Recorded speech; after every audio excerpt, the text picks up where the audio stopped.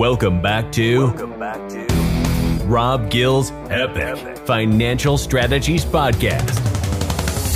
If you like what you're hearing and want to learn how to take action on your financial future, click the link in our bio to speak to us directly. To learn more about how you can achieve financial freedom, subscribe to our YouTube channel and follow Rob Gill all over social media.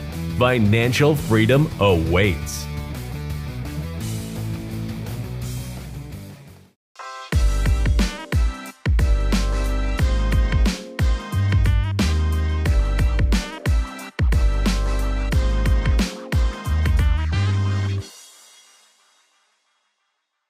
Okay, folks, so what we're going to talk about today is the importance of generational wealth, but make sure that the tax man doesn't get your money. Everything I'm going to talk about right now, including all other videos, make sure you get with an accountant and estate attorney, but we're going to go deep. Grab a pen and piece of paper. You're going to hit rewind a couple of different times, but how to pass down generational wealth is what we're going to get into. And it first starts, according to Investopedia, I'm going to talk about what is a trust, and here's the definition. A trust is a fiduciary relationship in which one party, known as a trustor, gives another party, the trustee, the right to hold title to property or assets for the benefit of a third party, the beneficiary. Okay, so husband and wife, husband's the grantor, wife is the trustee, and children are the beneficiaries. A good example of that would be a life insurance trust. So we could always go deeper into that in other conversations, but just wanted to give you a heads up what that looks like. The beneficiary typically is the spouse, the children, charities of your choice are the beneficiaries who receive the assets that are held in the trust. Trust can help you control who gets what, they call that post-mortem control, as well as how they receive it. For example, you could design your trust to help pay your grandchildren's tuition when they're 18 years old. Think about that. Supplement your grandchildren's retirement at age 65, or provide annual contributions to your local church. So think about that for a second right now. Imagine you become so wealthy and you're really putting together proper plans and proper asset diversification that you could set up these trusts while you shuffle off this mortal coil. In other words, be in the other dimension, and at the same time, make sure that the money goes to where you want it to go to based on the language inside that trust. Let's talk a little bit about a federal death tax. As of 2022, the first 12.06 million of an estate is exempt from federal estate taxes or taxes imposed on the transfer of your wealth at your death. As two entities, theoretically a husband and wife, would have no estate tax if their estate is less than 24.12 million. So let me give you a quick story on that. Basically what that says, each spouse has $12 million permission slip, right? So 12 times 2, as we know, is 24 million. So husband and wife are married. They're now worth $100 million. What that means is that first 24 million is outside of what the IRS could do. So one of my higher end clients had to be on the phone with their other team members when it comes to trust and everything else. And their biggest takeaway is, hey, you know, what about why we should put these insurance policies in a trust? And I'm like, well, why? And they're saying, so there's no estate tax. I'm saying, well, isn't there the unlimited marital deduction? What's that? Well, that means that no matter what, when the first spouse passes on, you could be worth 10 billion, everything goes tax-free. It's not until the second spouse passes on that this really kicks in.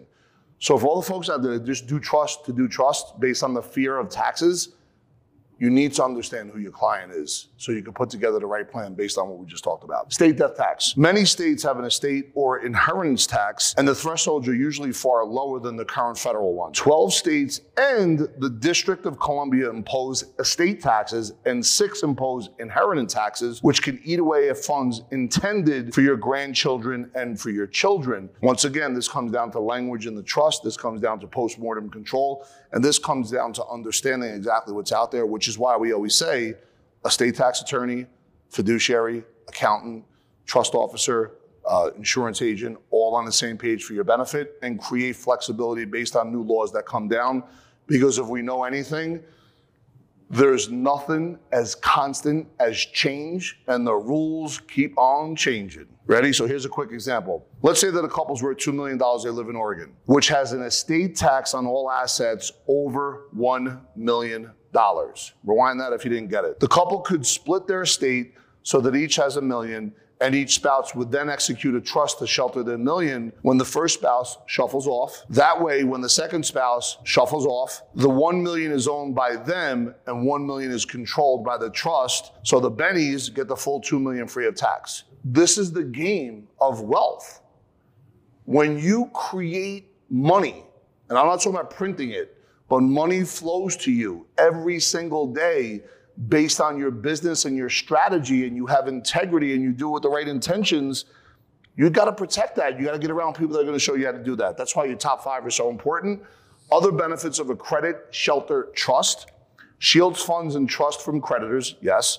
Protects children's inheritance if the surviving spouse remarries, because you don't want the guy at the gym who's training the spouse to start coming after that money. Helps avoid administrative headaches, because state by state, if you own a lot of real estate, it becomes a real pain in the ass. Congress can decide to change the estate tax, and they do it often. Many kinds of trusts. We have a living trust, we have a charitable trust, we have a constructive trust, we have a special needs trust, we have a spendthrift trust, a tax bypass trust, and a Totten trust. And you know what? Estate attorneys and fiduciaries, don't sell people trusts just to sell trusts.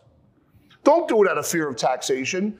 Get to know your client. Understand who they are. Understand if they jump out planes or not. Understand if they're conservative or not. Don't just do it because you read it in the book to pass your test. You got to learn the game, son. And here's the point. It's always important to make sure that you get a financial game plan. You get the right financial professionals that are in your world, and that they, for not theirs, for your benefit, are on the same page. If that happens, and if all the boxes are checked as to the integrity, as to the long-term planning, as to the understanding of who you are, you will put yourself in a position when economic chaos comes your way, you'll be high-stepping through it. And when you shuffle off, I can't tell you that your kids are going to do the right thing with the money. So that's a whole nother story of videos and stuff that you want to send your kids when they get the money and how they should behave. But at the end of the day, if you're doing that, you're going to preserve a lot of the wealth that you created. Go ahead, check the link below. We'll sit down with you, get a game plan. I want to thank you so much for checking us out, for listening to our messaging. We're dropping nuggets on a daily basis. Continue to subscribe. Thank you, like, and check out this next video.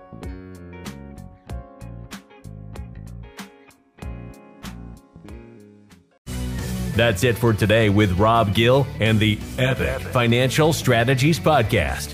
Be sure to hop to iTunes or Spotify to subscribe and tune into all the podcasts. Also, be sure to follow the Rob Gill YouTube channel and Rob Gill social media channels. We'll see you on the next podcast.